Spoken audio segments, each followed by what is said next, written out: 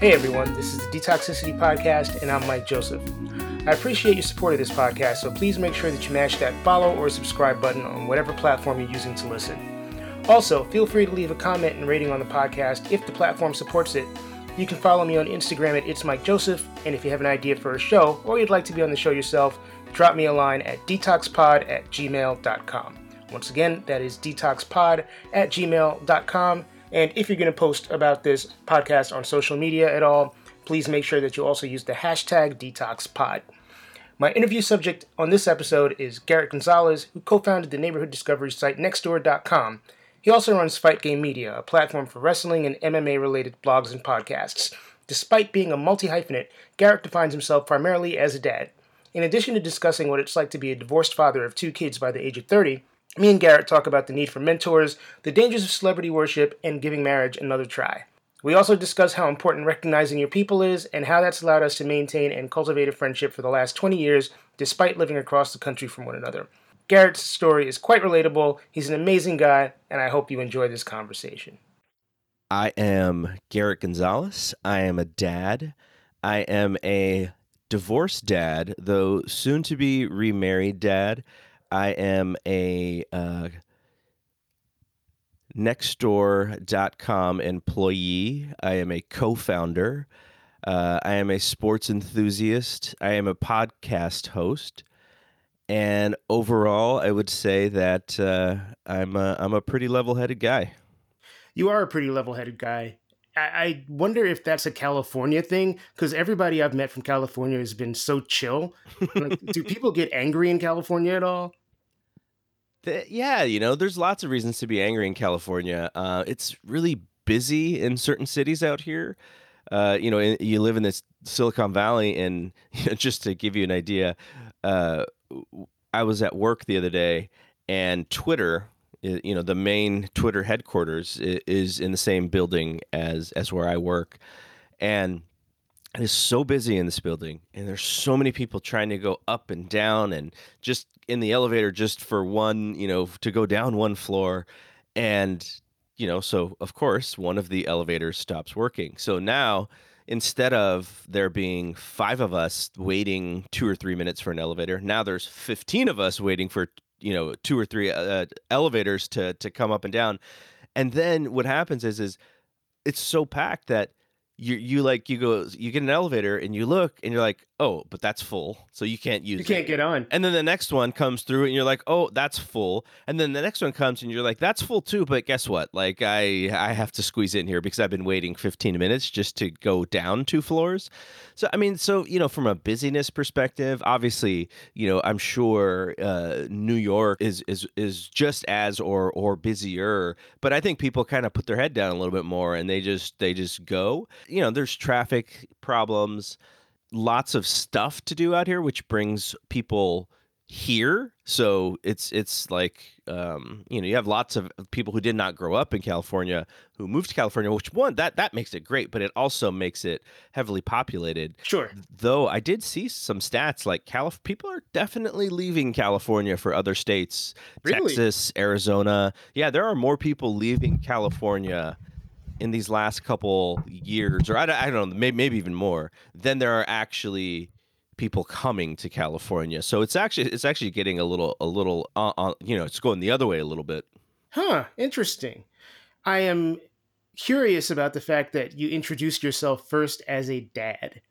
Yep. I know I've known you for a long time. I know your kids, you talk about them a lot, but still I was kind of surprised that you introduced yourself as a dad first. And obviously fatherhood means a lot to you. When you think about the labels that we put on ourselves, the only, I've been a student, at 5 years of age, but at some point school ends in college. Now I always think of myself sort of as a student when I learn new things, or, when we go into new hobbies, or you're always wanting to get really good at something. You still consider yourself a student, but technically, I stopped being a student when I graduated from college. I am a son. I've been a son. Maybe that's the label that, or a dude, a guy. Those labels have been since birth. But the thing that I've now been a dad for, it'll be 21 years, in the summer. So I've been a dad pretty much longer than I've been anything else. And that's still how I think of myself. In my first marriage, we were only married for 6 or 7 years and about to get married again. I'm going to have to be married a long time before I would even consider that label, the husband label, something that I would think of more than the dad label. But, it may happen. Maybe that does happen because my kids are getting older, right? But yeah, I always feel like I'm dad first and foremost. And you're still a relatively young guy. We are almost the exact same age to the day. 3 days apart. Yep. And so you're a pretty young dad. How does it feel to be a young person, relatively young person yourself, and be the dad of, I mean, your oldest is turning 21 this summer. You're a father of a full-fledged adult. Yeah, what's so interesting is I always thought that I would have a third child at some point. But part of that was, and the reason why it didn't happen is because when I got divorced, I stuck around where my kids were living, which is Gilroy, where we had bought the house, and that's where we were living. Like, I didn't move. I was like, okay, until these kids are in high school or in college, I'm going to be here. So Gilroy is very much a family town. It is not a town for a single person to be in at all. But at the same time, I don't think I would have really even gotten into a serious relationship at that point because I wanted to focus on my kids and I wanted to make sure that as they were growing up, I was there and I was able to do whatever I needed to do in with them. And so I didn't really get out of that until my oldest went to college and my youngest was a junior in high school, and he's driving and he's got tons of stuff to do. But it wasn't that I didn't date either. Like, I dated, but it was just like, okay, like, this isn't good enough to sort of bring into my real life. When I when I was really seriously looking and dating, and I found my fiance Crystal, lo and behold, she's got 3. And I always wanted to look for somebody who had kids because I think our similarities would with being a parent would really help. I think it would be really hard for me as a dad to date someone who didn't have kids just because like they immediately and inherently wouldn't know why I feel the way that I do, where I say that I'm a dad. And I dated a few that did not have a child, and it's everyone is nice and they're trying to I can't have them be empathetic to me as a parent because they've never been a parent themselves. But with Crystal, I'm like literally back in the game. Like her kids, her kids are 10. She's 2 twin boys and 4. So like I don't think we're gonna have another kid, but it's because we have 3 who are very young, and so I don't need to have another child. Like I have 3 who I'm like, I just removed like 10 years from my life and I'm back where I was. And that's how I really feel, which is like, okay, I cannot like sort of grow old here because now I have these other 3 kids, one of who is 4 and who, I joke with the 4-year-old. I'm like, that you're going to college at 16, not 18, right? I mean, because she's really smart, but I just kind of joke with her, and she just kind of looks at me like, "Huh? What are you even talking about?" All right, what's college? Yeah, exactly. So you've got like a Brady Bunch thing happening right now. Yeah, and we're gonna get married this summer, and the focus of the theme for our wedding is G, which is my last name starts with a G. Mm-hmm. Her maiden name started with a G. Her married name started with a G. So her kids have G as their initial for their last name. And so there's 7 of us, my boys, her daughter, and the 2 of us.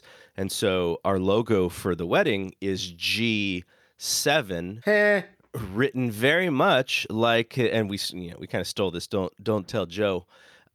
We stole this from the Jackson 5 logo, which is the J with the J5, hearts at the right, end and the right. 5 with the hearts at the end. Yep. So that's our logo, and that's kind of how we define ourselves as a family.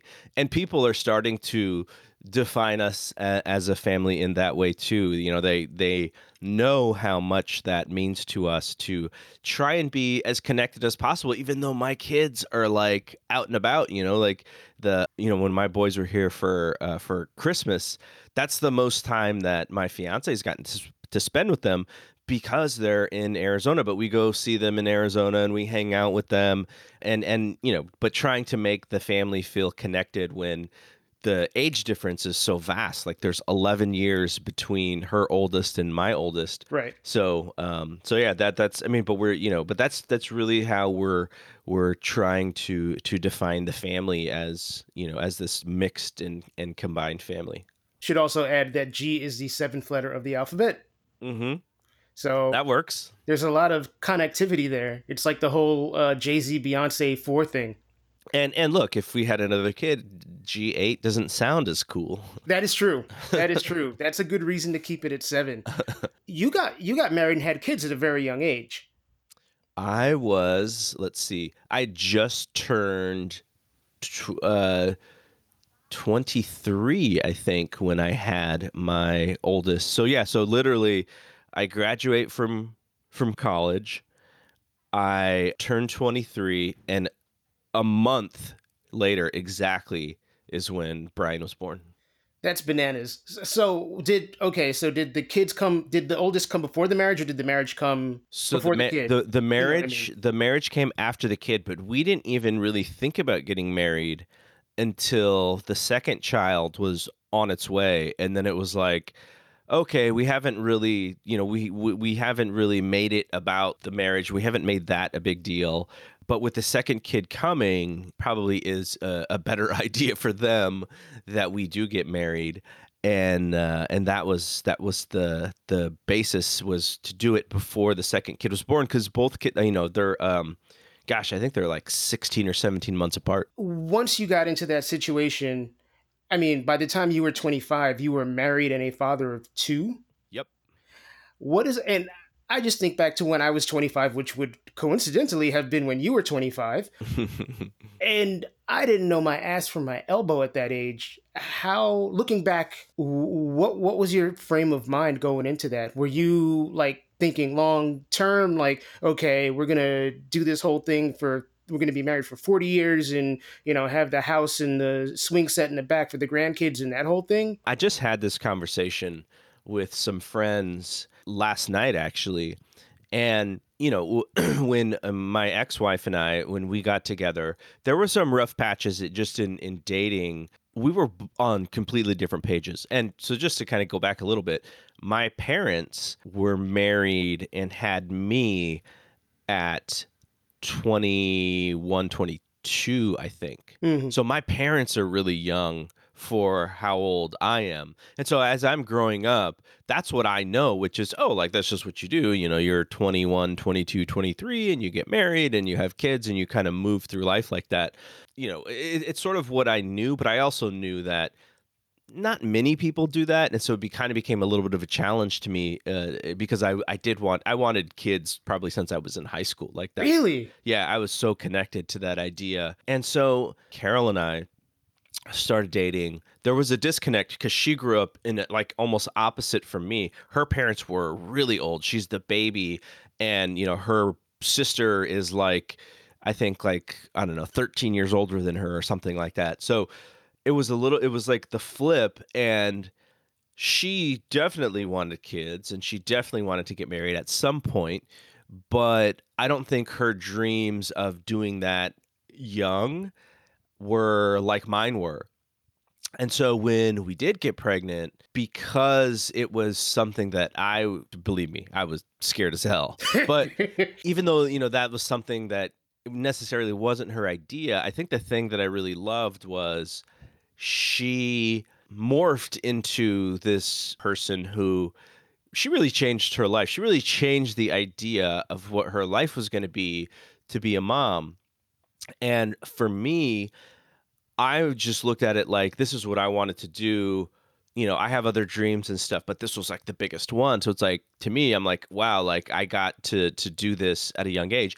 And, look, she's a really good mom. I mean, we have kids who are in college. You can't be super dysfunctional, for that to happen as it did.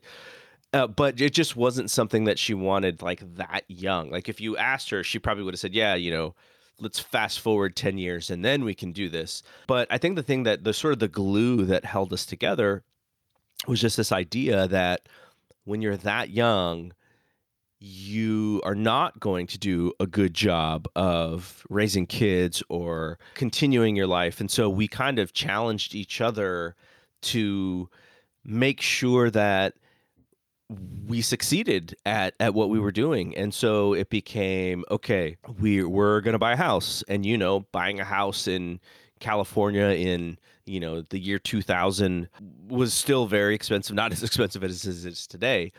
But people my age, or even people 20 and 30 years older than me, weren't buying houses because it's just so crazy. And so, we bought a house before JJ was born. And then we had the cars, and then we both had solid careers, and, she's working mom. We did all those things. And it got to the point of where we were like, okay, what's the next challenge? Moved south and bought a new house, which is kind of like the dream house. Yeesh. And so by that time, kids are in kindergarten, or Brian's in kindergarten, JJ's in preschool.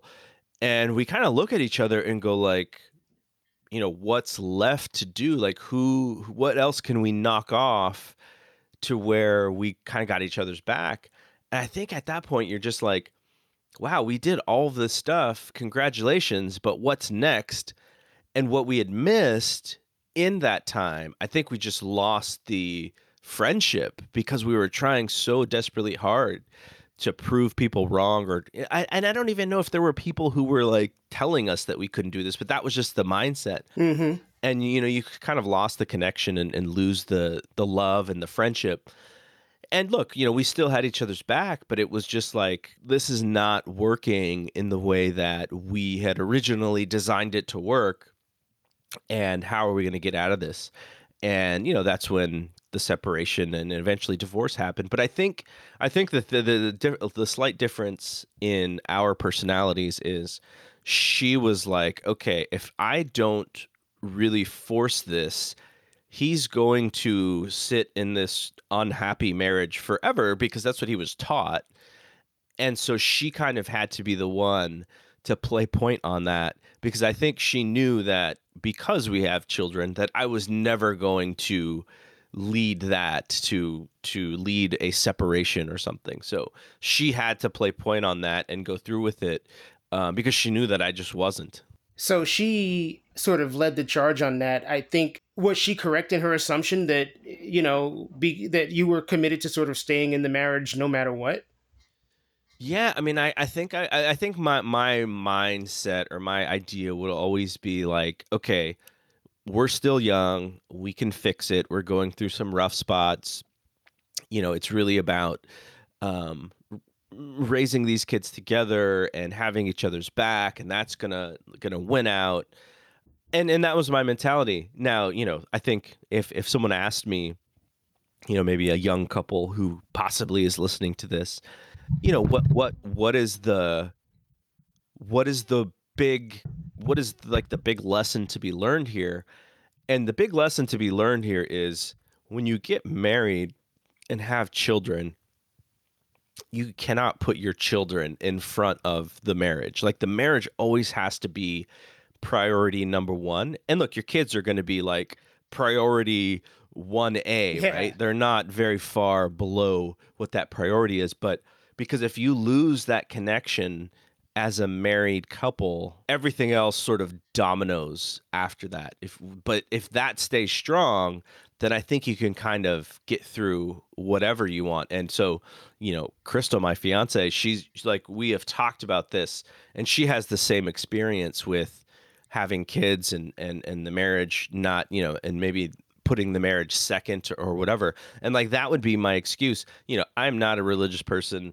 I'm not someone who reads the Bible. there are pieces of the Bible where I read it and I go, oh, that makes a lot of sense. And that's one of them, which is to make sure that your marriage comes in front of your kids. Because if it doesn't, and you put the kids first, then one of the spouses is always having to compete against their own child for attention or whatever, and it just doesn't work that way. Yeah, my perspective, and I say this as someone who does not have kids and has never been married, is that looking at the relationships that I've encountered in my life and looking at my own family relationships growing up, I didn't grow up. I mean, I guess I did grow up raised by a married couple, but they were my grandparents. While I think they loved each other, I don't think they liked each other very Hmm. much.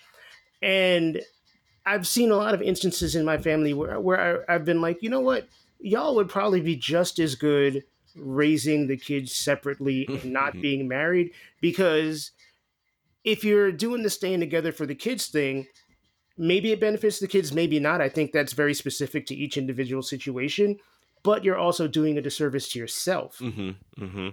And removing years, not removing years from your life, but devaluing years in your life, because you can still have valid, important relationships while being separated or divorced from your partner and still loving your kids. And your kids are going to follow examples, right? And kids are smarter than we give them credit for a lot of times.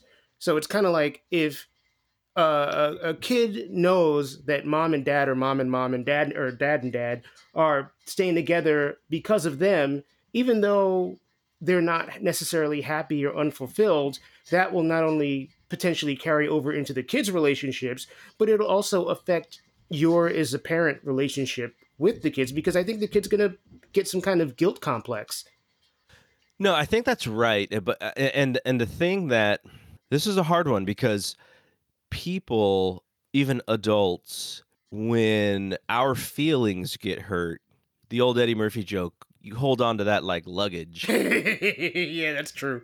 right? It's so hard to overcome. Like you would think, as a human being, as an adult, as someone who has, you know, you personally, I know you always consider yourself a work in progress, but you have also mastered certain things about life in your 43 and change years in life, like myself, right? There are things that we consider like, okay, like this moment, I know what this moment feels like. I know how to get through this moment. This moment, okay, maybe not so much. And I know I'm going to have to challenge myself and work through this thing. But I think, you look at a lot of divorces and then a lot of it is they cannot, each individual cannot get over the hurt or the pain or the frustration, and it causes the divorce to be very hard on everybody. And I think the thing that is maybe people who have not been divorced or maybe have not been married, I think what they undervalue in this moment is, I opened up talking about labels, and when you're married, that becomes a label for you. Hmm. It's my husband, my wife, our family, and that's how you start to introduce yourself. And when you talk to somebody, when you talk to somebody new, you're gonna bring up the fact that you're married and that you have kids, and so you're leading with this information. And when that changes, all of a sudden you go, "Uh-oh, how does that look to the outside world?" Like I've been telling this outside world that this is great, my wife, my kids, I'm happily married, we have this house, dog, cars, everything. And then when that changes, how are you going to explain to everybody that that is now different? And do it in a way that's like dignified, right? Like nobody wants to be a wet blanket on all of your friends and family when you tell this story. Like you're trying to figure out your own emotions, and then talking about others. And the thing that for me, the thing that I didn't really expect was how hard it was going to be to get everybody on the same page as me with what Carol and I eventually wanted to do. Because, when we got divorced, we said, okay, here's what we want this to look like. We're staying friends, we're splitting time with the kids, we're both going to be very active. We're not going to let, jealousy interfere with us being able to support our kids like we had always intended. And that was hard, because there's other people involved at this point, because she got remarried not that long after we got divorced. Hmm. So, there's another person here, and, now that person is her person. And so the thing that it kind of caught me off guard is like I have that plan with her, and her new husband is connected to that plan because he's got a family and he's trying to do that with his kids and his ex-wife, not as successfully, which was a frustrating thing for all of us. But what about my parents and my family and my friends, and getting them bought in on this idea? Like, I was just assuming, like, okay, like, my parents love me, they love the kids. I'm gonna tell them here's the plan, and they're gonna be like, you know what, got it, it's good. But it was actually the opposite. It Huh. was like, how, like you're telling me how to feel in this moment, and that's not fair. Like, that's what I was getting back. Like, my best friend, um he we were with some friends, and he was saying, because he was over the house a lot, and he would come over. He's really close to my kids. Like, they just call him uncle. Like, that's what they call him even Right. today. Right. And so he was like, you know, I built this relationship with these kids and with you and with Carol, and now you're telling me things are changing, and how am I supposed to feel about that? Like, I don't know what that future looks like. And so I was like taken aback. I was like, holy crap, like these people are affected with the divorce, not quite as affected as Carol and I, but they were feeling so much pain and so much hurt and so much frustration. And so it was almost like I had to be strong for everybody, and I'm the one going through it. At least that's how I felt. That Sure. that that's probably a selfish feeling, but that's kind of what I felt. And same with pops, same with mom. They did not get on the same page as early as I wanted them to. So that's the one thing that I just didn't expect. I just assumed everyone was going to kind of get in line behind me, and then we were all going to do this, and it didn't work out that way. Eventually it did. But I'm sure, like, if you ask them, their vision of the family looked like in 2000 and 2001 and 2002 and 2003, and what it actually became, it was a little different. Now everybody worked hard. Everybody, my parents are in Tucson, Arizona. They moved there, and that's where my kids go to school. So my parents actually see my kids, at this point more than I do. Wow. So it worked out. They didn't move there because the kids were. It was like complete coincidence, but like I'm sure the fact that, my kids were going to school there helped them make that decision. But, now things, 15 years later, are just about as good as you could expect. But I do wonder, and I haven't really talked to anybody about this, but I do wonder 15 years later, how did that change for them? Because I know all the work that I put in and all the pain and frustration and hurt and overcoming that I put in, but I'm sure they had to deal with it in their own way too.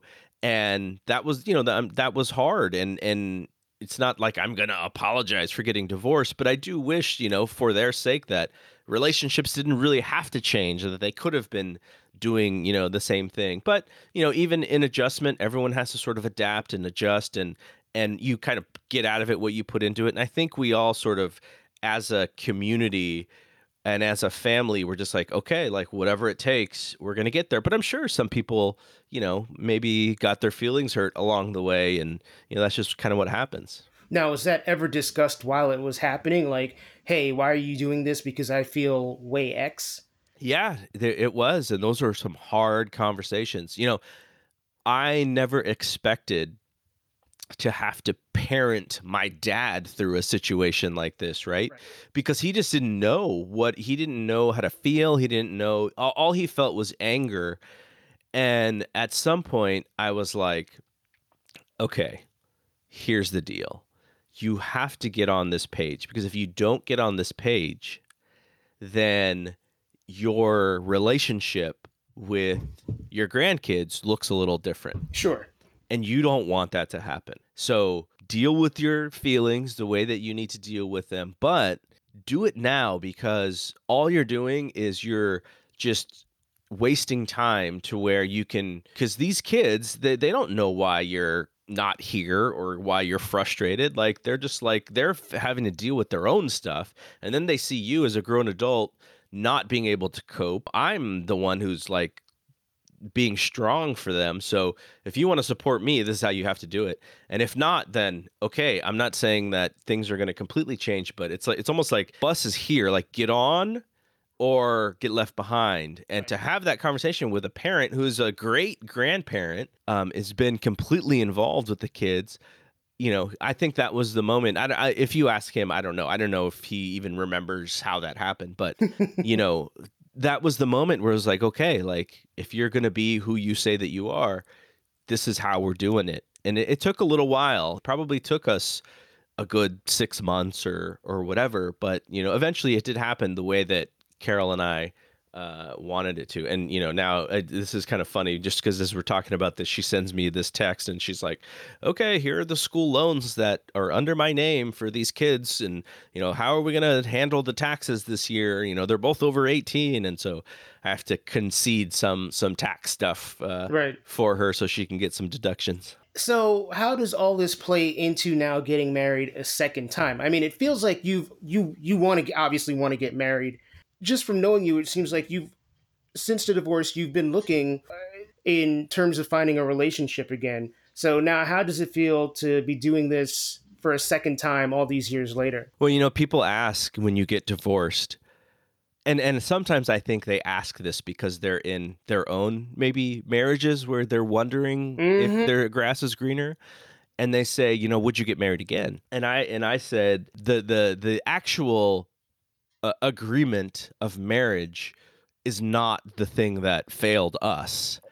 You know, it was a bunch of different things, but the union is not the scary part. Like I actually embrace the union piece.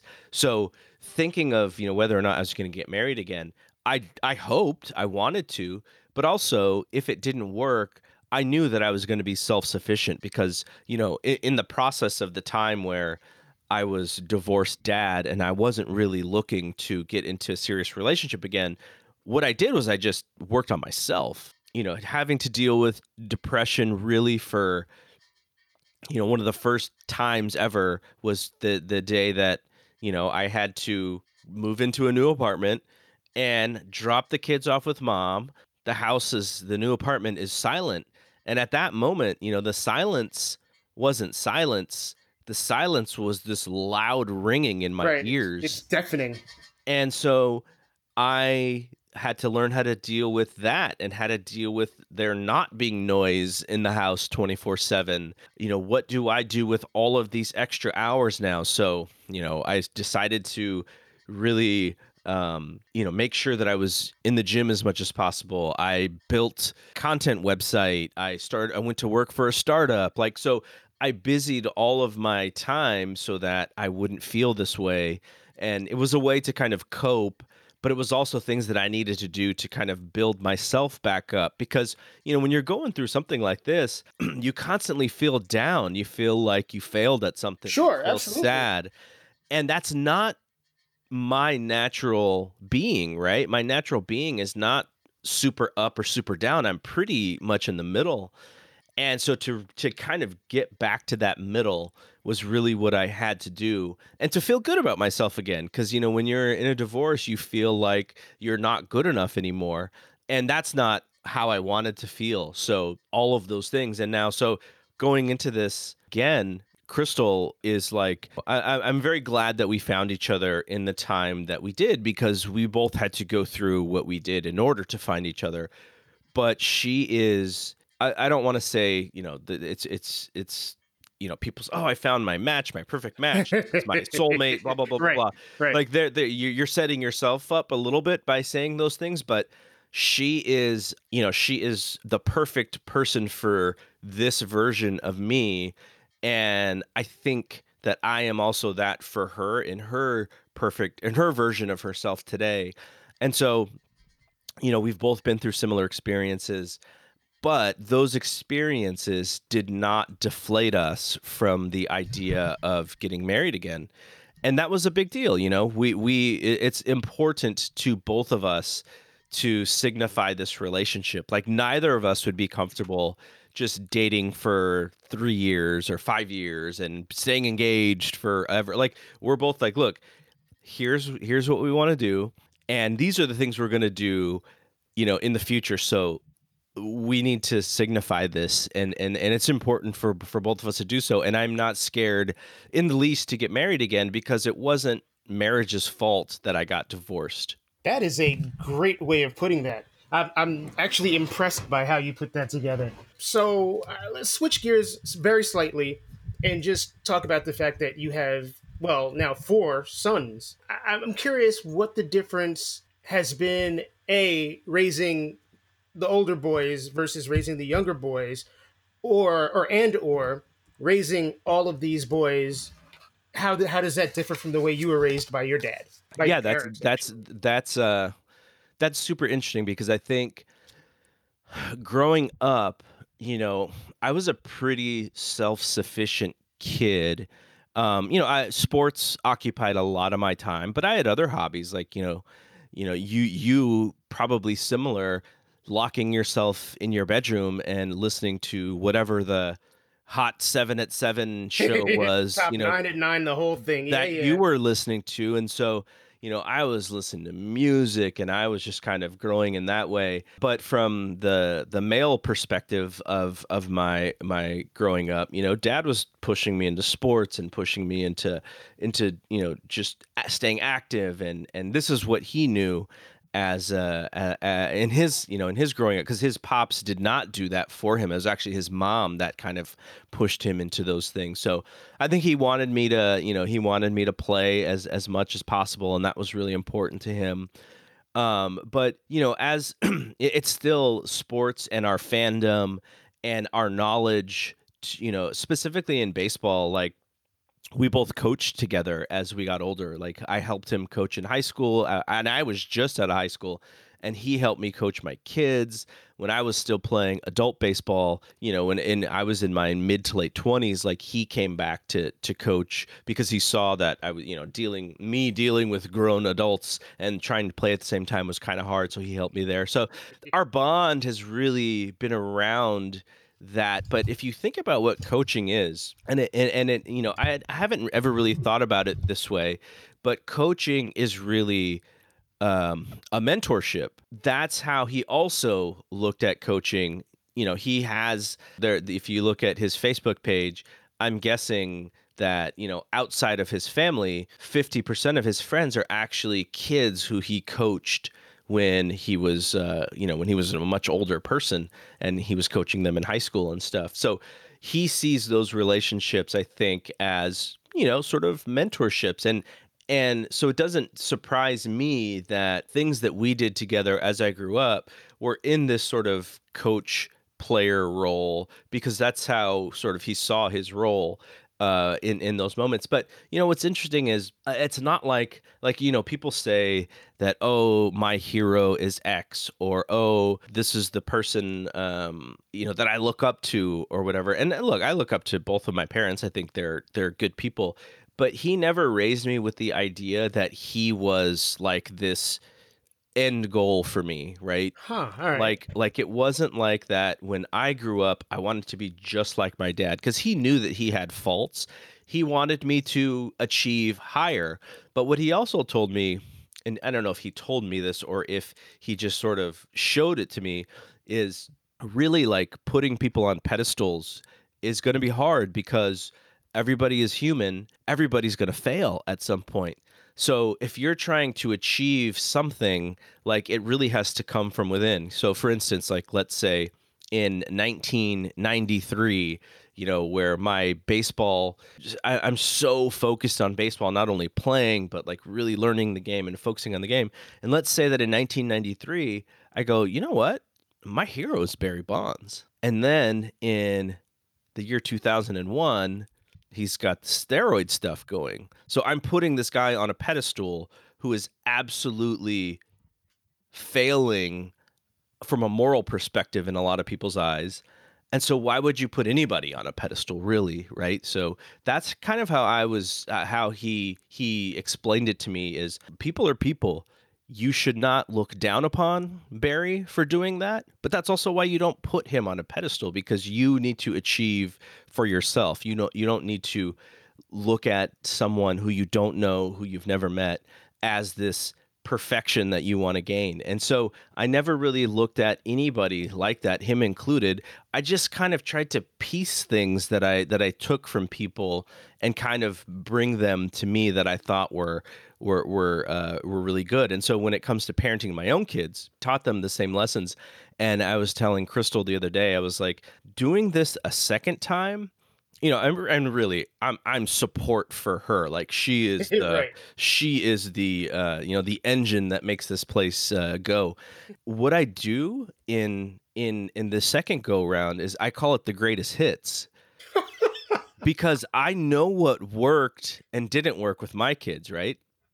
But I also know that as my dad, when my dad was, when he was a grandfather, there are certain things that he did because like it's not necessarily the age difference, but it's actually closer to that age difference than the age difference between me and my kids, right? Like the difference in age between me and Crystal's oldest is about 30 33 years, and that's closer to the age difference between my dad and my kids than me and my kids when they were born. So it's like it's not quite but it is closer. And so I just go back to the things that he did when my kids were young as grandfather, and like I just take from him too. I was like, oh, I remember he used to do this, he used to do this, he used to do this. And so my relationship with the twins and with the youngest is like I just pull from this bag of tricks, and I call it the greatest hits, because it's not me going like I have to create these things, because parenting is really about creation. Like, kind of the things that you want, but it doesn't always work that way. And so you're like solving for problems constantly on the go. And like I've already been through that and I know how to do that. And like I said, I'm support right now. So, Crystal's doing that currently, and I'm just kind of backing her up and going like, okay, well, what about this? Well, we can do this. This is how they may feel. And then when I'm with them, I'm just doing the same stuff that I did with my kids, and the stuff that worked, and it's kind of fun because it's like you have this mastery, and look, parenting is not about mastery. Parenting is about being present, but I have this just clear visions of things that I would do with my kids that I can now utilize with her kids. That is fun, and it makes it fun the second time around. And I don't feel, part of being around children is you don't feel old, you don't feel your age, because they kind of bring you down to their level. And so I really enjoy that piece too, because as we get older, our childhood keeps getting further and further Further away. away, yeah. And that's one way to kind of bring it back a little bit, or even bringing me back to, 20 years ago in my earlier 20s, is to be around children. And so I really enjoy that aspect of it. Well, you have to sort of reactivate that mindset. It's a whole place you have to put yourself in again, where your thought process now has to be what a 10-year-old's or a 13-year-old's or a 21-year-old's thought process would be. No, it's a great point. And, when we are teenagers, what are we trying to do? We're trying to get away from our childhood because we want to be independent adults. We want to be grown-ups. You don't make your childhood wrong, but if anybody, one way that someone could actually really get under your core as a 17-year-old maturing person is to say, quit acting like a child, right? Like that's where you get to. It's like, what? Like I'm not a child. I'm getting so far away from childhood, and so you grow up and you do your thing, and that thing still resonates. At least it resonated with me. Was like, you're acting like a child, and I'm like, that's the furthest thing that I want to be in this moment. But as you get older, you're like, why not? Yeah. Be a little bit more think like a younger person or remember your childhood. Like there's this, it's just weird that, we try and get as far away as possible. And then we reach a certain point and you're like, you know what? That was fun. Like this shit is hard. Like life is hard. Like going to work is hard. The So grass is always greener, man. it's a kind of an interesting thing, and and it makes me wonder about these child actors and these pop singers who have been have had to grow up so fast, and then you sort of look at them as maybe as a little immature, and it's like, yeah, no shit, of course they're going to be immature because they were trying to grow up so fast and they missed a lot of this stuff in their childhood. And so for my kids, the ones that are in college, they had a good childhood. They had both their parents there. They had an extra step parent there. They had their grandparents there, tons of family. So I think their trajectory of their childhood was actually pretty solid. But, there is a point where I think what happened is as divorced parents, you almost overcorrected the problem because you wanted to make sure they felt secure and that their self-esteem was high and that they felt good about themselves. And so you almost did it too much. And then when college came, it was the perfect opportunity to go, okay, we really took care of you. And now you kind of have to figure it out on your own as, an 18-year-old or a 19-year-old or whatever. And that's an interesting thing because some kids like you had to grow up in a different way faster than I did. Now I had kids at a young age, so I had to grow up fast too, but it was sort of a different kind of maturation process for both of us. Sure. And my kids did not have to do any of that, right? Like everything was like sort of no childhood is perfect, but everything was sort of like mapped correctly, and their journey was very much kind of the one that you want. So that is an interesting thing to think about, though, is for those of us who maybe we had to grow up a little bit faster. Do we hate our childhood more, or do we like look back on it and say, man, I wish it was more like that? As you get older, you can reflect on stuff like that. As you're younger, you're moving so dang fast that you don't really have time to reflect. And you don't really have the tools to reflect either. Like, you don't know what the future looks like. You don't know what... I think part of the allure when you're a teenager and being an adult is kind of like, I don't have to listen to nobody, and I'm going to make all my own money, and I'm going to spend it on whatever I want, all that stuff. And you're not necessarily thinking about bills and bosses. You're sort of seeing the good spots of being an adult and not really able to process when the adults in your life, whether they're parents or teachers or whatever, are stressed out or anything like that, just because being able to provide for yourself and not have to, the real allure of adulthood is really like, I can do whatever I want and not have to listen to anybody. But when you grow up, you realize there is a fair amount of listening to people. It's independence, but dependence on certain things to kind of keep the independence going. Yeah, unless you're your own boss, right? Which, I mean, happens to a very, very small percentage of people. Yeah. And let's be honest, like the idea of not having to sneak your girlfriend or boyfriend or the person you're dating in, is very attractive. Sure. Too. I mean, it's like you want all of these, and I, think back to when I was a kid and I was like, and I didn't really have a scope on, oh shit, how am I going to pay the rent each month? And, what is this bill? And what is this bill? And what happens if I have to go to the hospital and insurance and kind of all this other stuff?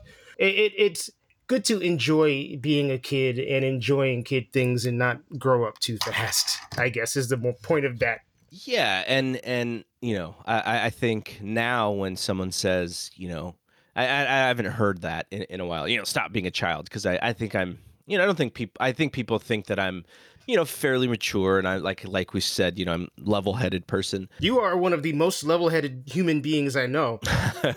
But that just the thought of gaining a little bit of your youth back and thinking a little bit more childlike, it is a very attractive thing because that's inspiration and creation, and so to go through this again with the three kids, it's fun, and it's not this is one thing that I did with my kids where the way that I talked to them was like an adult would Mm-hmm. talk to another adult, because I wanted their communication skills. I wanted them to see verbal tics. I wanted them to see physical sort of tics that where you understood the context of the situation.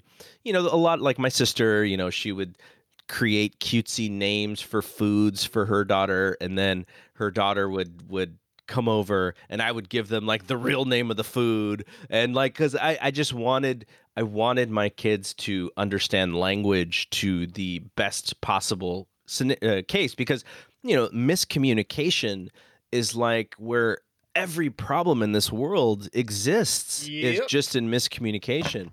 So you know, I wanted them to really be smart about words and language and comprehension.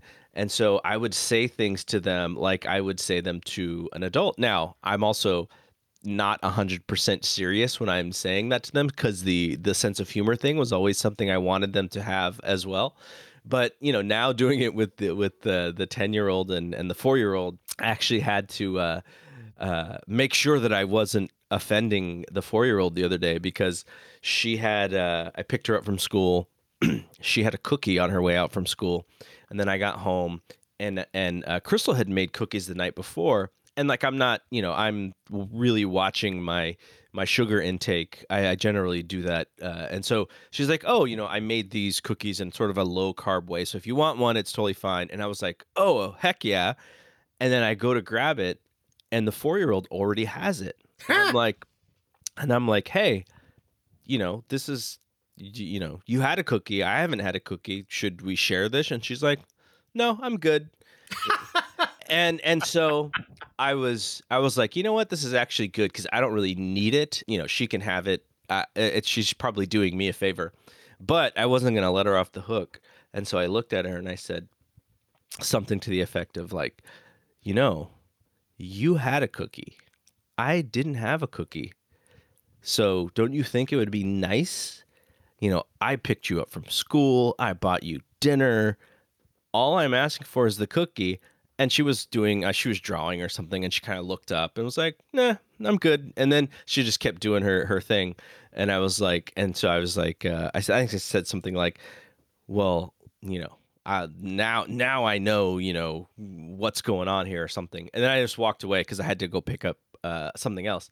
And then I walked it back, and I was like, you know that I'm kidding, right? She's like, yeah, I know you're kidding. And I was like, okay, good, just making sure. I want to end this on a question. Is there anything when your kids have kids and you become, you know, Grandpa Gigi, what do you hope what do you hope that your kids pass to their kids that came from you, and what do you hope your kids pass to their kids that you did not tell your kids? You know, we grew up in it seems like from when we were born to now, history has advanced so much. Culture has Yeah. advanced so much. And I don't know how people are going to take this when I say this, because but I think it's a very important conversation to have, and it's sort of related to your question. You know, when I was growing up, my dad would always say something to the effect of, you know, he would relate a story into the future and just be like, yeah, you know, when you get your girlfriend, or when you have a girlfriend, or when you get married to your wife or whatever.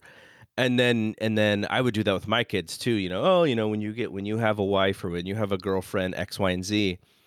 And I did that here with one of the twins one day, and Crystal interrupted me. She's like, boyfriend or girlfriend? And I was like, oh yeah, like that is a real That is a real thing. thing.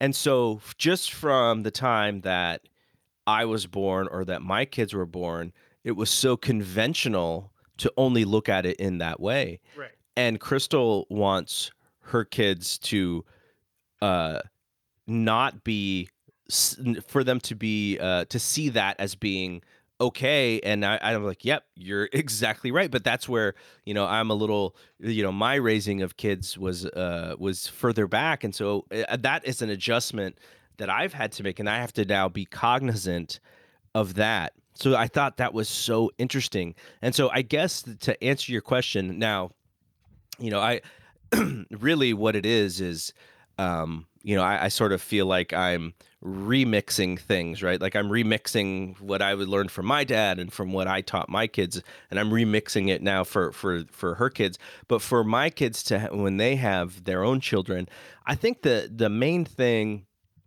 that I hope they take away is that, the marriage, if they're married when they have these children, that it does have to go first before the kids. And also that, just because they are a product of divorced parents, that doesn't mean that their fate is sealed as far as their marriage, and that they can fully have like it, but it also doesn't mean that they have to stay married, like I think when you look at sort of your history or your parents, we almost feel sometimes like we are defined by those things.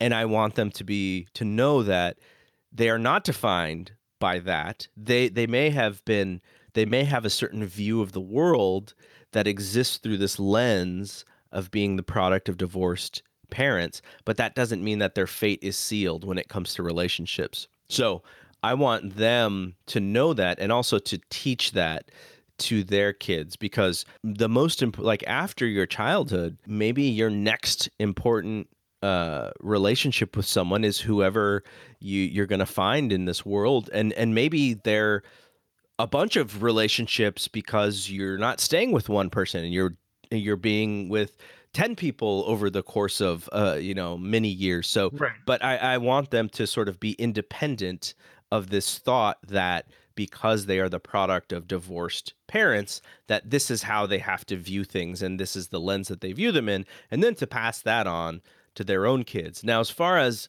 what what I didn't have, or what I didn't teach them or whatever. I mean, I think it's just this cultural thing, right? It's just we need to keep up, we need to advance, we need to we need to make sure that we are pushing equality to the fullest. We are making sure that we the sensitivities of everyone we deal with are at the top of our mind. Now, maybe life was easier 50 years ago when you didn't have to think about offending somebody with every word that you said, but I don't think there's a problem with being careful in your words for the people surrounding you. Like that just means you have to be present in every moment. And that's not something that I was actually raised on, and I had to learn that much later in life, both through trial and error and through, taking, classes to kind of get to know those things. So, being mindful, being present, understanding the room, really being aware of your surroundings. Those are the things that I would hope that my kids can pass on to theirs. And being empathetic. I mean, just understanding that people in your circumference may have different experiences than you do, than you have. Empathy is kind of the thing that defines all of that. So that's the Right. perfect word. And empathy, it's so funny because I feel like empathy is like this buzzword today, and I'm like, no, that stuff, empathy has existed forever. It's just human beings, we are so selfish that we only think about ourselves, which is the opposite of empathy, right? Like Right. if you're not thinking of others or you're not putting yourself in their shoes, that's like summarizing all of that is just in one word. And you are a wordsmith. It is empathy. That's the thing. Well, thank you for that compliment. Is there anything you want to promote? Because you have a bunch of stuff going on, and Oh I want to yeah, make sure you get a little shine there. yeah. I do a podcast. We cover mixed martial arts and boxing and pro wrestling. It is called the Fight Game Podcast. You can find it on every possible podcast application. And the website that I run is fightgamemedia.com. And I guess, I think the most important thing is as far as that promotion is Twitter, because we all a lot of us use Twitter these days. I know Some of us don't. I know you're kind of off the Twitter thing right Yes. now.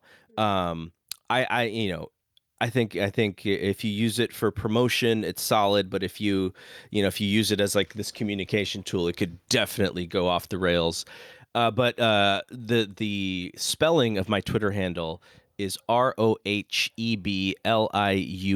and the whole reason that I have this handle is because it's a made up word, and I didn't need to try and find this dynamic word that what didn't someone already didn't have. It's already there. Yeah.